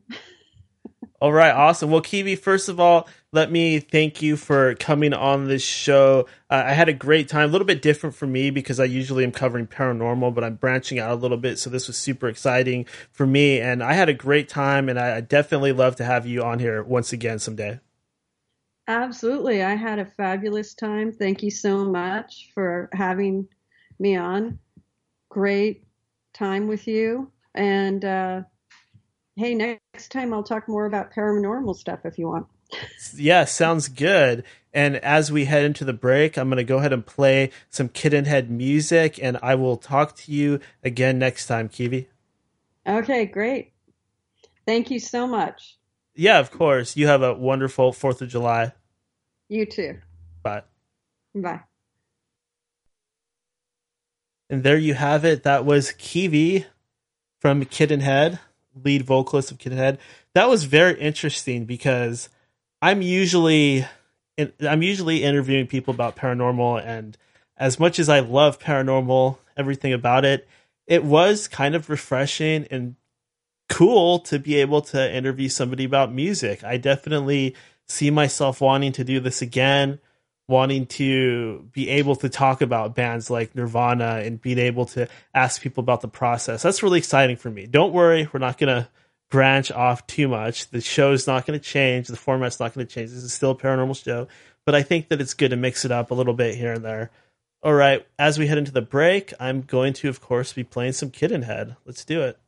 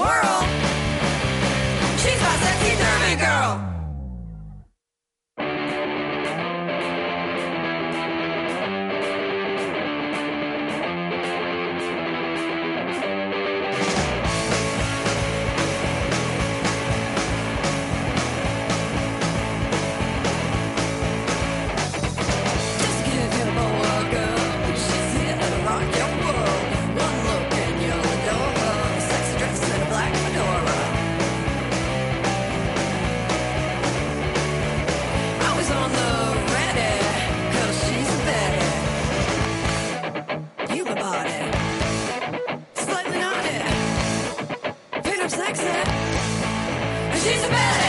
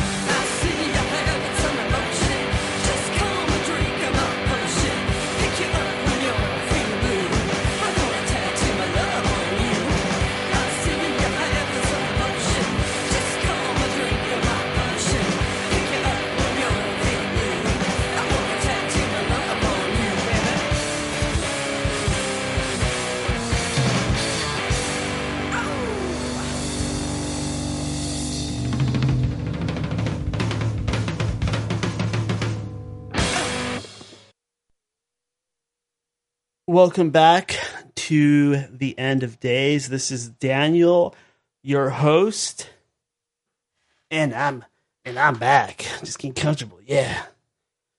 Oh, what a good time, right? So different, so refreshing to not be talking about reptilians, not be talking about things like that. Okay, I have quite a bit going on right now. I do have some stuff to talk about, but I'm going to start off and begin this wrap-up portion of our show by saying, remember to check out endofdaysradio.com. That's where you can get the schedule for the live show, as well as the forum, chat room, and the latest episode is always posted at endofdaysradio.com. I also wanted to read some fan mail. Go ahead and start things off with a little bit of hate mail. Hopefully it's not hate mail today. Actually, it's not, but I'll go ahead and get started. So this first letter says, Daniel, I love your show, but I hate when you talk about Trump. I hear about Donald Trump when I listen to your show. Hold on. This guy wrote really weird. I hear about Donald Trump all day. Then when I listen to your show, I want to hear something else. Please go back to focusing on paranormal news only. Fuck gay political shit all the time. That's from Devin. Devin, I'm very sorry if I am talking too much about Donald Trump. I totally get that. I mean, I'm listening to the radio, I'm going on Twitter, I'm seeing all the stuff about Trump, and because it's always in my face, I suppose I end up talking about it. I don't know about, are we still using the word gay as a derogatory slur? I'm pretty sure that's considered very politically incorrect at this point, Devin, so you might want to update your vocabulary, otherwise people might think that you're not a very nice person. But point taken. I don't want to be a show that talks about Trump all the time. It just so happens that the news stories I have today are about Donald Trump. But I probably should stop talking about Donald Trump so much. This first news story, well, it's not a news story. It's just what everybody's been talking about. It's this whole Donald Trump CNN thing where I guess he posted a video of him in a wrestling ring beating up the CNN logo or something like that. I didn't even watch it. I'm so busy. I'm just constantly being bombarded by this Trump stuff. And what do I think of that? I think it's kind of funny that somebody's going after the mainstream news because they do kind of suck. I am a little disturbed because I have to wonder why our president is spending so much time on Twitter. That should be like lowest priority type stuff. You would think that he would be too busy, but that's a moot point that a lot of people are making. So I don't like it, but this is kind of what I was looking forward to, is having Trump do funny stuff that makes me laugh. I feel like he's trying to be an entertainer, which I can relate to because I'm trying to entertain people. So I think it's funny, but as far as a president, that's bad. I mean, you can't be setting an example like that. Where does a presidency start and stop? And when do you start becoming an entertainer? It doesn't work. I really think that if Donald Trump wants any chance of being reelected, he's probably going to have to curb down on that stuff. If there is any chance. Or there might be 100% chance. I don't know. It seems like we go Democrat, Republican, and they serve 8-year terms. Period. It doesn't seem like there's any 4-year terms anymore. It seems like the right and the left go back and forth. So who knows? I can't remember the last time we had 2 Republicans in a row or 2 Democrats in a row. Can you people out there remember that? I can't at all. So I can only assume we're going to do 4 more years of Trump if he doesn't get in trouble, which I doubt because even Clinton didn't get in very much trouble. So I think that we're going to end up with I think we're going to end up with a full 8-year term. And the other thing is that, other news story is Trump is still bringing up the war on Christmas. Now this, I gotta kind of side with Trump a little bit because he's really against taking away Christmas and replacing it with other words like winter solstice and stuff like this. This I actually like because I love Christmas. I'm not religious. I'm not religious at all, so I can see why people have a problem with it, but I don't see it because I love Christmas and I don't like them taking away Christmas out of school, out of anywhere, because it's not really a religious thing. It's a holiday where Santa Claus comes and brings you presents. If anything, it's very materialistic and greedy. I don't think that it's a part of our culture that needs to be changed. I think that even if you're a Jehovah's Witness or something like that, you probably love Christmas movies. Now, if you're Jewish, that has got to suck because you don't get any presents on Christmas and you don't get to participate in any of that stuff. But then again, you have Hanukkah. And for all I know, Hanukkah is friggin' awesome and you get a present every day. So what do I know? But I don't like them taking away Christmas. I like Christmas. Christmas is my favorite holiday after Halloween. Halloween's the best because it's just Halloween. It's cool. I mean, you dress up like scary stuff and you watch scary movies and there's all kinds of events and culture and horrific things surrounding Halloween. But then Christmas is what we all look forward to. We see our family, we eat our special Christmas time foods like eggnog and turkey and ham, and it's always a good time. You get really fat. It's always fun. So I gotta kind of side with the Trumpster a little bit on this one. I think that getting rid of things like Christmas is going a little bit too far. I do have a new project I'm starting. I'm tired of pooping in the house. I want to get at one with nature, and I want to see if doing something like this is even possible. So I'm calling it Project Shit in the Woods, where basically every time I have to take a dump, instead of being inside with the toilet paper and sitting on a nice toilet and all that, I'm going to try to just squat out in the woods and take a dump. I'm going to see how it goes. Am I able to clean myself properly? Am I able to keep the fecal matter at a reasonable distance away from the house so that I don't smell it? Am I able to avoid attracting large animals like bears or Sasquatch? Am I able to clean properly? Am I going to be very itchy? Am I going to smell bad? These are all very relevant questions that should be taken into account if we are to enter into some kind of end time scenario. So I'm going to, from this day forward, I'm going to start Project Shit in the Woods. Anytime I got to go, instead of going for the bathroom, I'm going to turn around, walk out the door, and find myself a nice hidden little area. And hopefully there will be some large leaves nearby and maybe some dew or maybe a little puddle or a stream that I could get some water from to kind of clean myself a little better. One thing I want to recommend out there for you guys is to check out, a lot of you guys are already going to know what this is, but there's a guy on YouTube called The Nostalgia Critic, and I just started to get into his videos, and they are so funny. Like all those crappy movies that you can think of. He's kind of like the angry video game nerd, but his thing is all about movies. And he did one on Alien Resurrection that got me laughing. I actually like that movie. He did one on Stephen King's It that I just watched that was equally hilarious. He did one on Suicide Squad where I just could not stop laughing. His humor is kind of different. He uses every opportunity for a joke. So initially you might watch it for a few minutes and be like, oh, this guy's trying to be funny. He's so ridiculous. But just keep watching because the odds are going to catch up with you and eventually you'll start rolling and cracking up. So give it a chance. Check out The Nostalgia Critic. And I do want to say something about America because it is the 4th of July.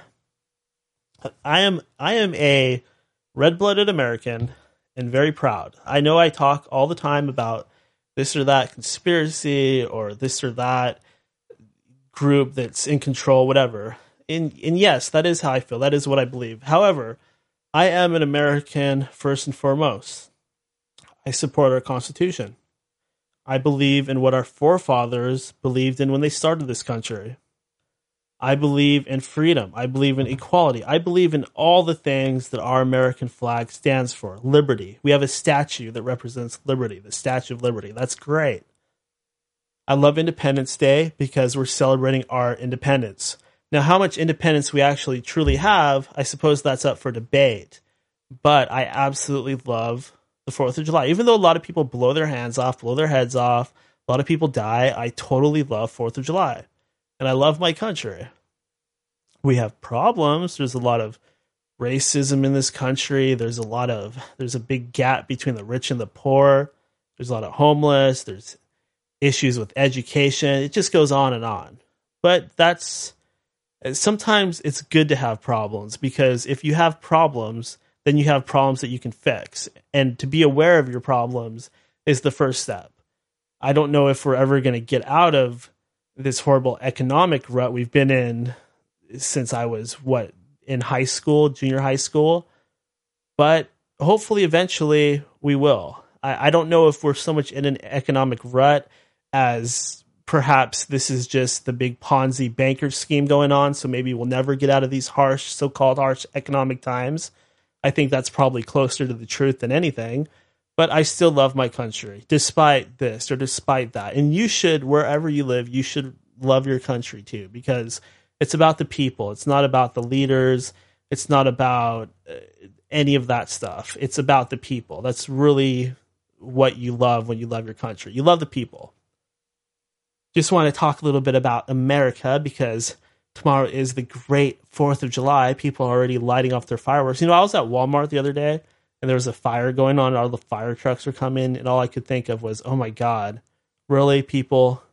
It's not even the 4th yet. You've already lit all of this tall grass over here on fire, and now you almost ruined my trip to Walmart. I happen to be leaving, but that's scary. There hasn't been a lot of rain the past few days, and I could see some death happening, some fire and some death. Okay, another thing I want to talk about, escapism.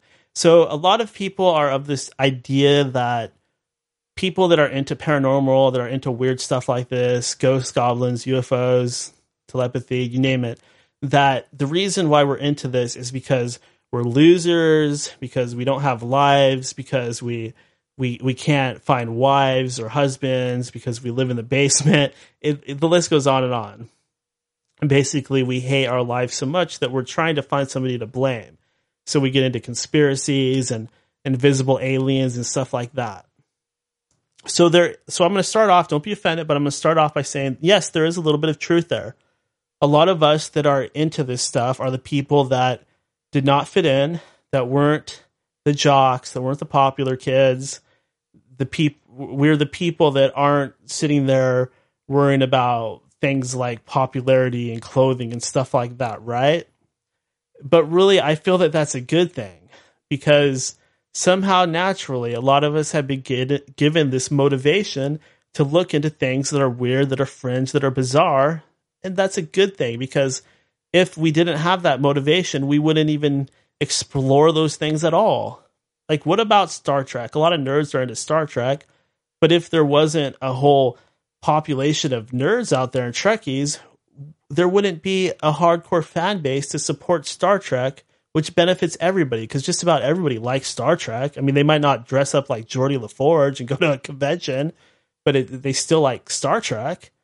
So I think that if you didn't fit in and you have always felt isolated and alone your whole life and have not been interested in anything, and somehow that has caused you to look for an escape and look for some way out of the matrix or way out of your life, and you discovered the world of the paranormal, the world of the occult, that's an awesome thing, and you should pat yourself on the back, and you should be proud of yourself, because you took a negative and you turned it into a positive.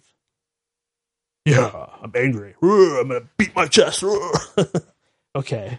Not going to go super long today, but I do have one more fan letter. I was saving this for last. This one says, "Hi, your show is amazing and you are the cutest." This letter comes from Amy M. That's Amy M. She seems to think that I am the cutest. Well, Amy M., what do I say to that? Thank you. That's awesome. I'm glad that you think that.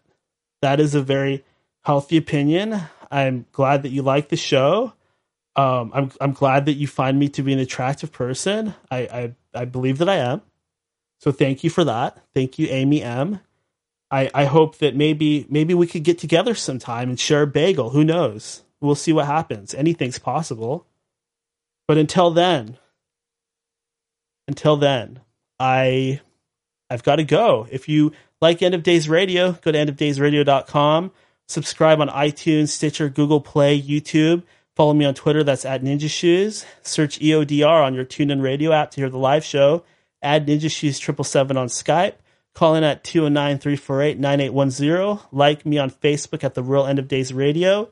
If you want to donate to the show, help keep the servers up and lights on, go to endofdaysradio.com and click that donate button.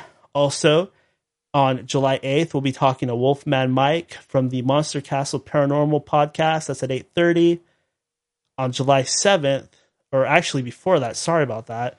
On July 7th, we're going to be talking to Graham and Darren from the Grimerica podcast. That's at 8:30 p.m. Then we got Linda Godfrey on July 11th at 6 p.m. Pacific Standard Time. What else is there? That's everything. Everybody, thank you so much for joining me here on the program. And until next time, this is The End of Days, and I'm Daniel, signing out. From the beginning. And I was shown that that Lucifer would return, that the UN and the Vatican were going to be completely behind it, again, under false pretenses. He's going to show up and say, I'm here to save the day, right? And, okay, fine, Yeah, of course, ahead, you can say whatever you want. But I've always hated censorship. It's the internet.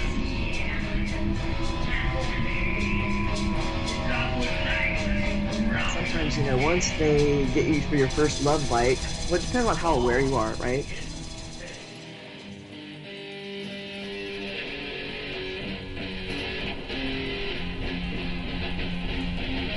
I forgot my bullets. I never had a gun.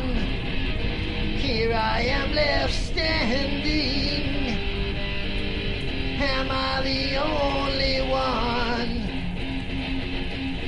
For what I see, memories have guilted me.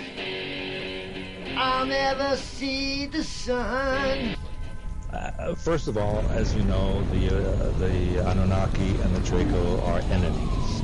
Second of all, underneath Baghdad was a stargate that was created by the Anunnaki so that they could transfer from Jupiter to the Earth.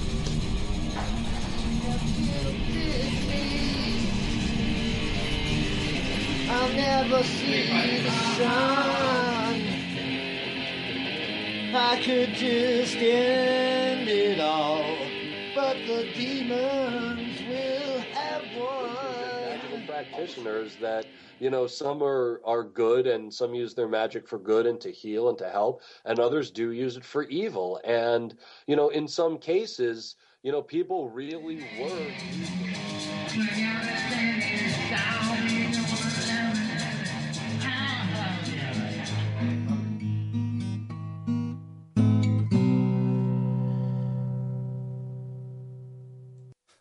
This is too much sometimes.